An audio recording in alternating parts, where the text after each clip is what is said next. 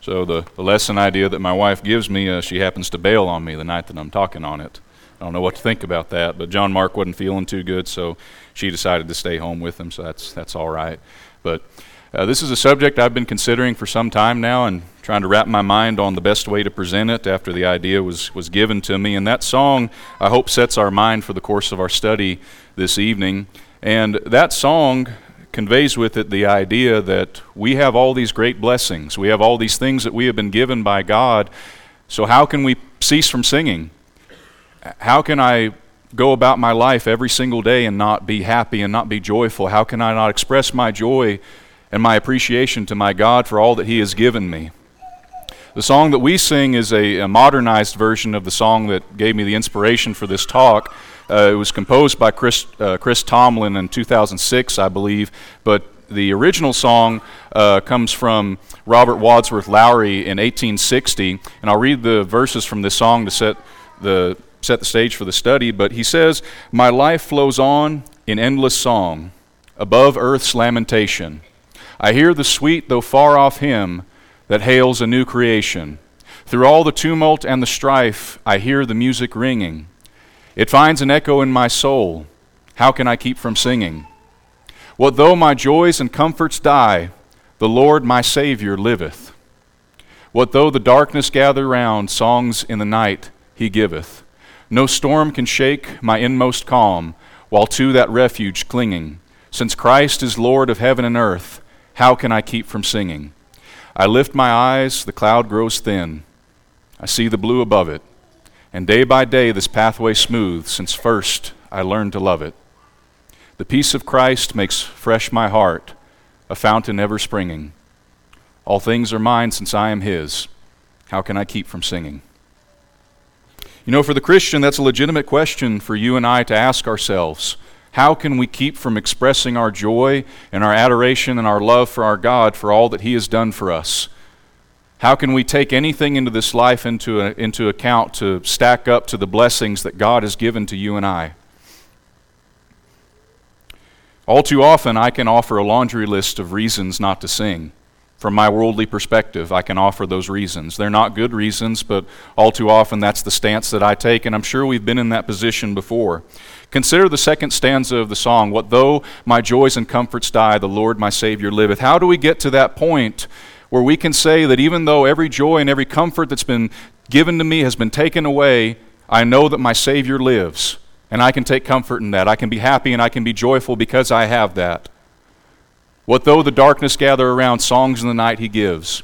Even when all the calamities of our life surround us, still at the end of the day, we can sing a song of praise to our God. How do we get to that point? No storm can shake my inmost calm, while to that refuge clinging, since Christ is Lord of heaven and earth. How can I keep from singing? So our Lord has conquered death, and He sits at the right hand of the Father. And if we are found in Him when this life is over, we have the guarantee and the blessing of being with Him forever in His eternal kingdom in heaven that He has prepared for you and I.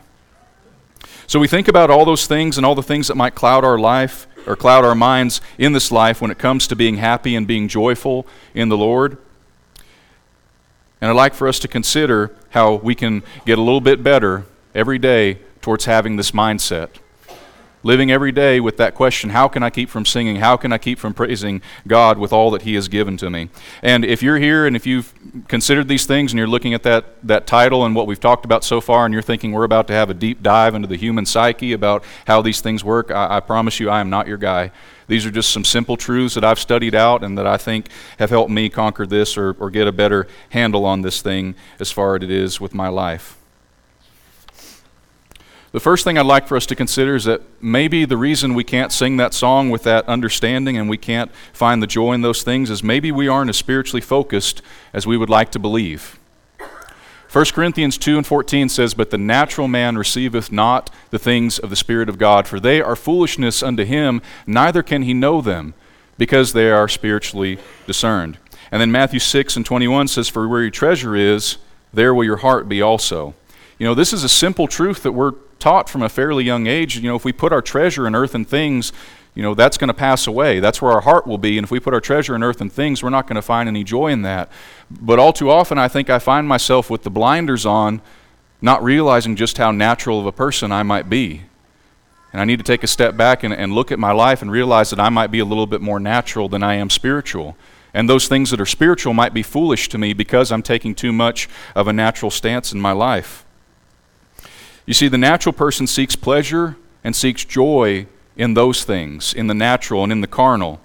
And they're blind to the obvious and plentiful blessings that come from God and that are found in Christ. So maybe that's the reason why we can't sing that song with that kind of understanding, is maybe we have the blinders up and we don't know about those spiritual blessings that we have because we're too focused on the physical, and we're a little bit more natural than we'd like to admit. Maybe we're trying to fill a spiritual void with physical things. Maybe we're trying to medicate a spiritual problem with physical medicine. But when we strive to become the spiritual man whose treasure is in heaven and not on earth, that treasure will bring us joy. You think of all the people in history, whether it's explorers or people of business or people who search after earth and riches. You name me one of them who's gotten to the end of that road and says that this was enough. This was enough to make me happy. This was enough to keep me going for the rest of my life, singing the song that I am joyful and that I'm always happy. No, they always needed more, because their focus was on earthen things and not on the spiritual blessings that last forever. And the truth is that the riches at the end of God's road will never disappoint. They bring that joy no matter what. But if we're the natural man, then those spiritual blessings are foolishness to us. We don't understand how much of a great thing they are to us. Maybe that's not where our treasure is. Maybe it's not in the spiritual things. But if we admit that, then it can be. Our treasure can be in those things. I'd like for us to consider for just a moment just how deep the roots of this problem are that we have, of finding too much joy in the physical and in the temporal and not in the spiritual. And to illustrate that, you think about how deep roots are. Yesterday, me and Evan were working in the front yard in the flower bed, and she wanted me to dig up some roots of some different plants. She bought a shovel at the store while I was getting some stuff done in the yard, and she brought it to me and said, this actually has a warranty on it. Shovels, warranty, who would have thought? But guess what? I found out a good use for that warranty that day, because the roots are so deep for that plant that I snapped the handle off whenever I was trying to get a certain plant pulled up. So I may be the only guy that that's ever used the limited warranty on a shovel to replace it. But you think about how deep the roots are of this problem in our life. It's going to take a lot of work and a lot of effort to pull those things up. In Genesis chapter 1, verse 26, we can read about the root of this problem. And God said, "Let us make man in our image and after our likeness." So God creates man in the beginning. And then skipping down to verse 28, he says, "And God blessed them, and God said unto them, Be fruitful and multiply and replenish the earth and subdue it and have dominion." And he goes on to say all the things that man will have dominion over, all the blessings that God would give man in the beginning. Skip down to verse 29, he says, "And God said, Behold, I have given you every herb bearing seed, which is upon the face of the earth, and every tree in which the fruit of the tree yielding seed, to you it shall be for meat. And to every beast of the earth, and to every fowl of the air, and to every thing that creepeth upon the earth, wherein there is life, I have given every green herb for meat." And it was so. So God, in the very beginning, we have no shortage of blessings from him. We have dominion over everything. But of all those things, do you know what the greatest blessing we had was? We were in the very presence of God. In the beginning. We read about that in Genesis chapter 3, verse 8, after the fall, where it says, "And they heard the voice of the Lord God walking in the garden in the cool of the day." I don't know if you ever think about this, but I think about it from time to time, and it never ceases to put me in a state of awe to think of what it must have been like to wake up, to go to bed, and to tend the garden that God had given me, and to wake up and to see my God walking in the garden, to be in the very presence of him every day. And then we threw that away because of the sin that we committed. So God gave man all that, but the greatest blessing that they had was being in the very presence of God. And I want you to really focus on that's what they had, was their greatest blessing, that they were in the very presence of God.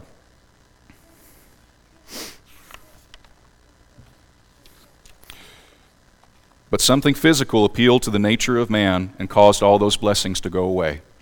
Genesis chapter 3, verse 1 through 5, it says, "Now the serpent was more subtle than any beast of the field which the Lord God had made. And he said unto the woman, Yea, hath God not said that ye shall not eat of every tree of the garden? And the woman said unto the serpent, We may eat of the fruit of the trees of the garden, but of the fruit of the tree which is in the midst of the garden, God has said, Ye shall not eat of it, neither shall ye touch it, lest ye die. And the serpent said unto the woman, Ye shall not surely die, for God doth know in the day that ye eat thereof, then your eyes shall be opened, and ye shall be as gods, knowing good and evil." And their eyes were opened, as you know, and not in a good way. They were opened in the, oh no, what have I done way. But look at what occurred here. The serpent appeals to man's carnal, physical, natural nature. He dangles that natural blessing, that blessing that the natural man wants to go after, that natural thing that we think will bring us joy. He dangles that in front of them and tempts them with that. And what he's basically saying, or he says to them, eat this and you will gain so much. You will be as gods. And without saying it, what he's saying is, don't pay attention to the fact that God is in your midst. Don't pay attention to the fact that you live in a perfect world and you have dominion over all of it and God has given that to you. Don't pay attention to anything that God has given you, because you can have more, and I can give that to you. Take that and apply it today. Satan is still whispering in your ear and in mine and tempting us, and our fruit is no more complicated today than it was 6,000 years ago. What Satan says he says, don't pay attention to the blessings that you have as a Christian. Don't think about how your soul is secure in the arms of God. Don't consider that you have a complete revelation before you to read at your heart's desire. Don't ponder the rich blessings of a Christian family that can be everything to you. Don't seek deeper relationships with your fellow Christians. Don't worry about fellowship. Don't focus on those spiritual blessings. What he says and what the world tempts us with is instead, think about what the world can offer you. Think about how much you can work, how much money you can make to buy all the things that you never had.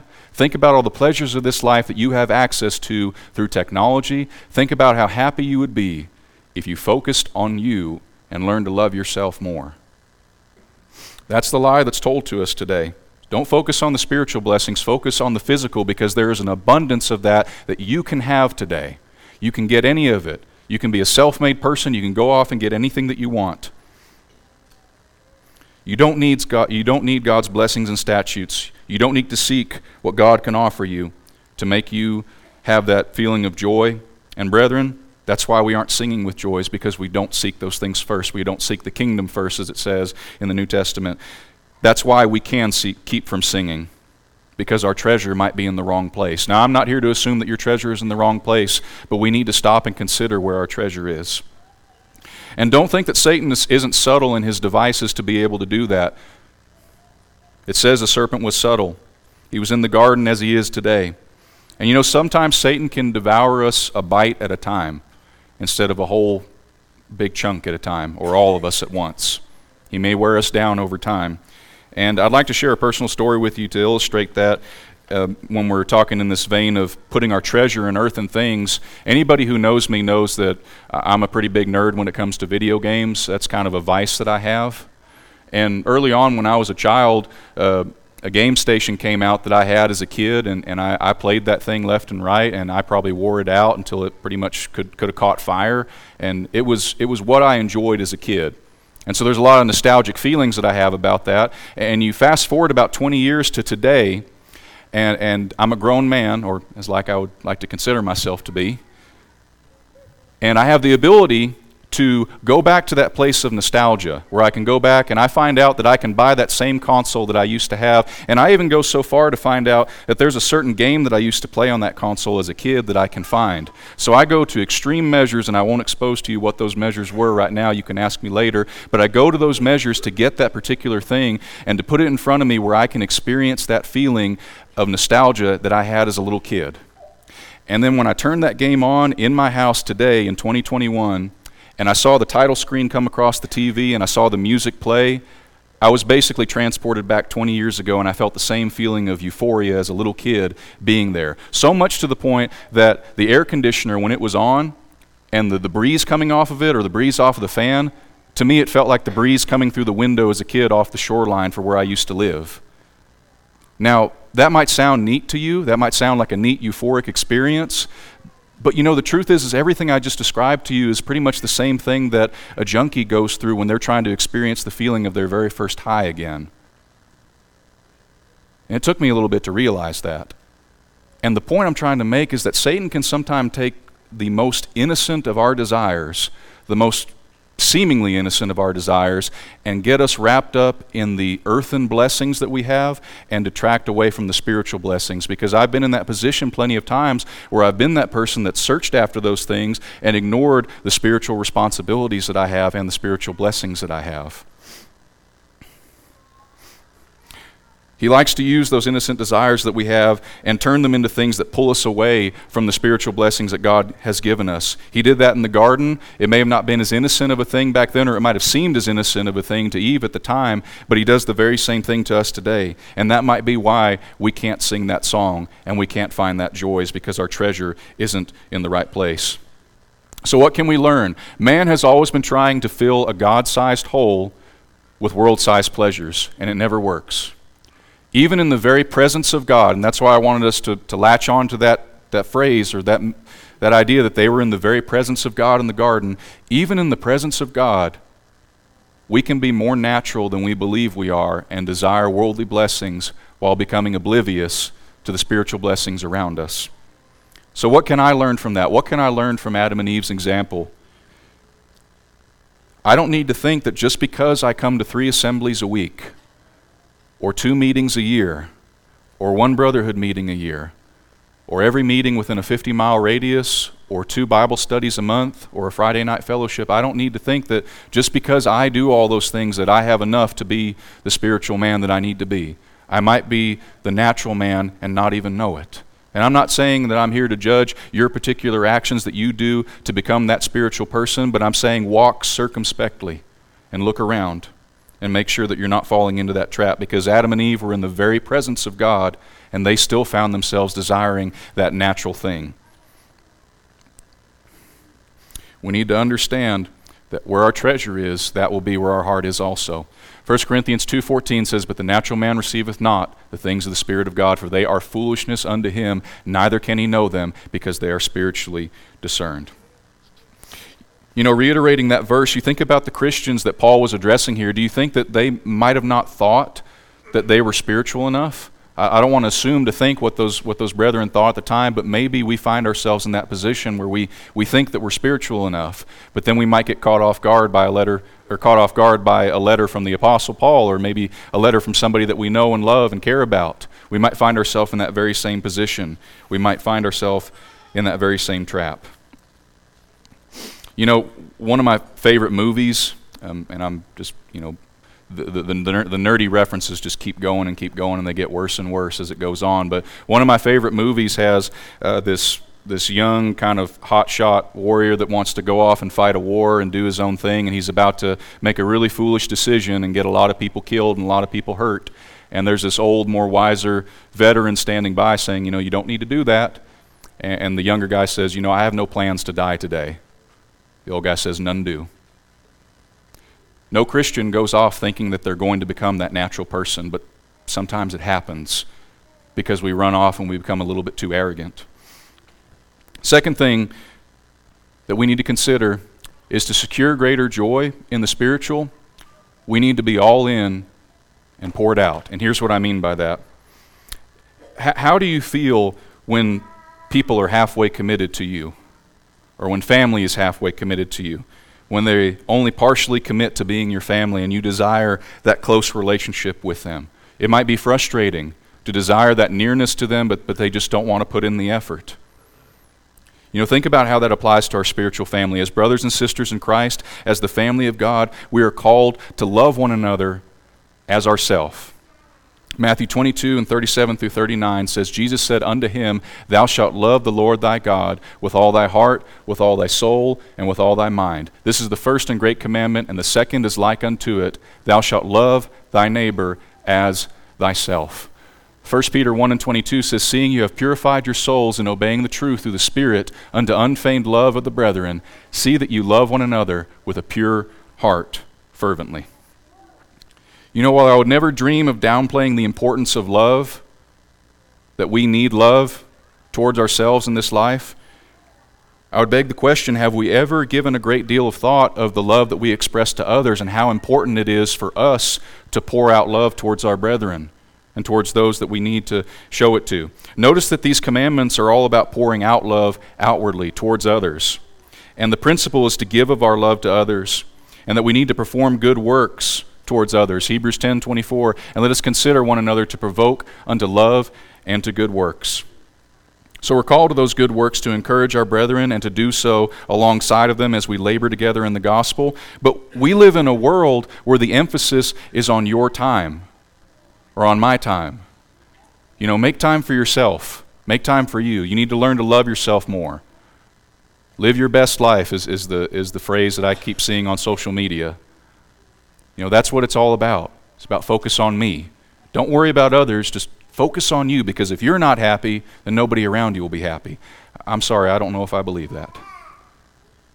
If we pour out our love towards others, I believe that's what makes us the happiest.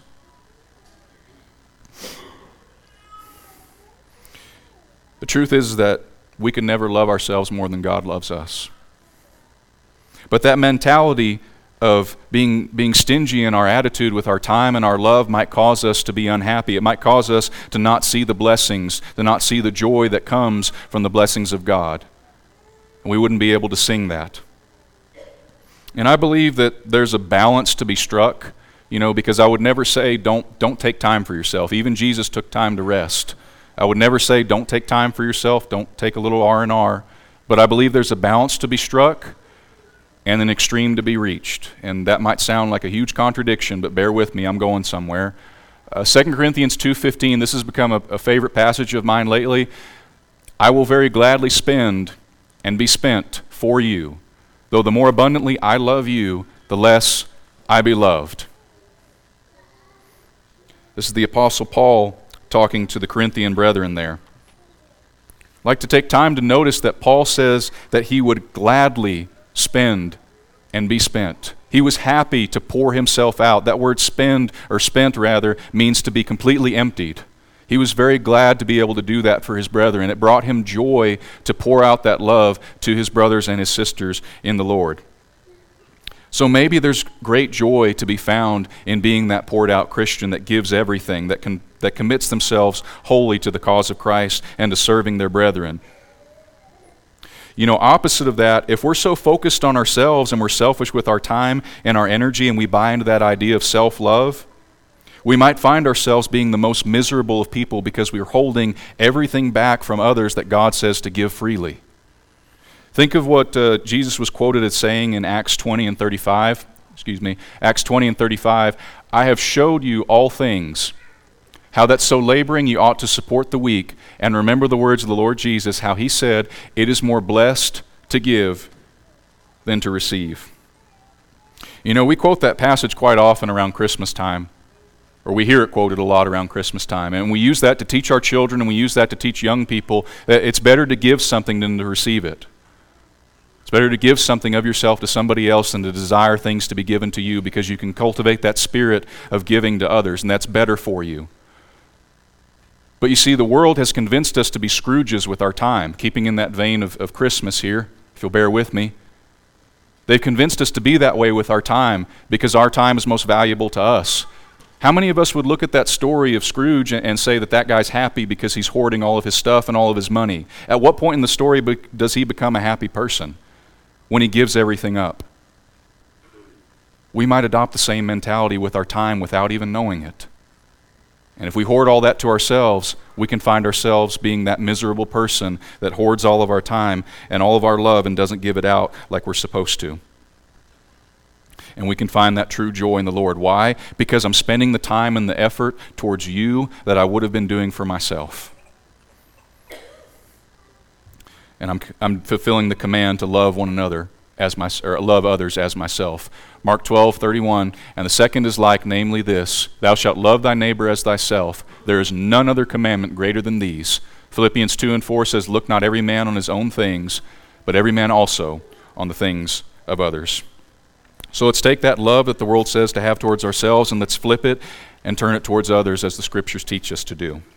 Last thing I'd like us to consider when it comes to finding joy in the spiritual blessings that God has given us, we need to ask this question: is God's will constricting to mine, or is it mine? What that basically means is the will of God constricting to my will? Is it holding my will back, or is it exactly what I want? It can't be constricting to my will if it is my will.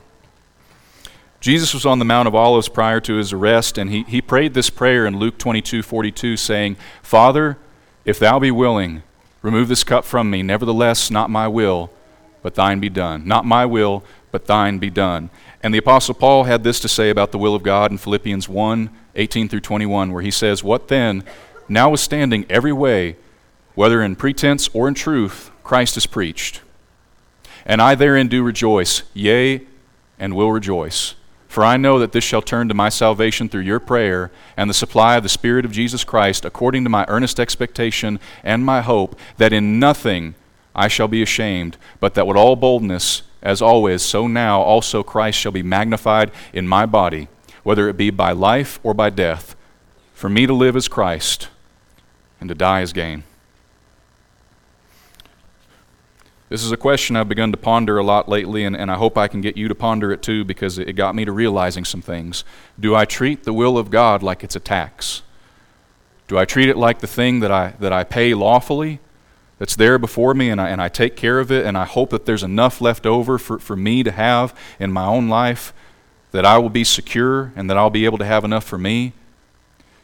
If I treat it like a tax, then all it does is bring me guilt if I haven't fulfilled it.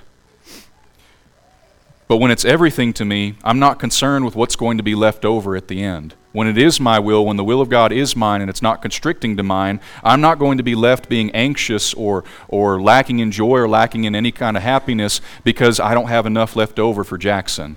Because the will of God is my will, and I have fulfilled that, and I am happy that I have fulfilled the will of my Father, and I've done those things that He has commanded me to do. So does the will of God limit my will, or is it my will? You know, I don't want to keep attracting too much attention to myself, but I don't know any better example than my own failures. I go to work, I come home, I have responsibilities, I have blessings, I have things that I need to take care of that have been given to me by God, but my main concern is me. How much entertainment can I get? How much time in front of the television? How much time in front of the game station can I get? How much can I do for me? Because if I don't fulfill those things, I won't be happy. If we flip that mindset and say, I need to fulfill the will of God, it doesn't matter if I get my will, and I think we'd find ourselves in a lot better position when it comes to our mentality and when it comes to our happiness. Because the truth is, we can never get enough of our own will to be happy. But if we adopt the mindset of Paul to live is Christ, we buy into that mentality that it's all in. That's what it's about.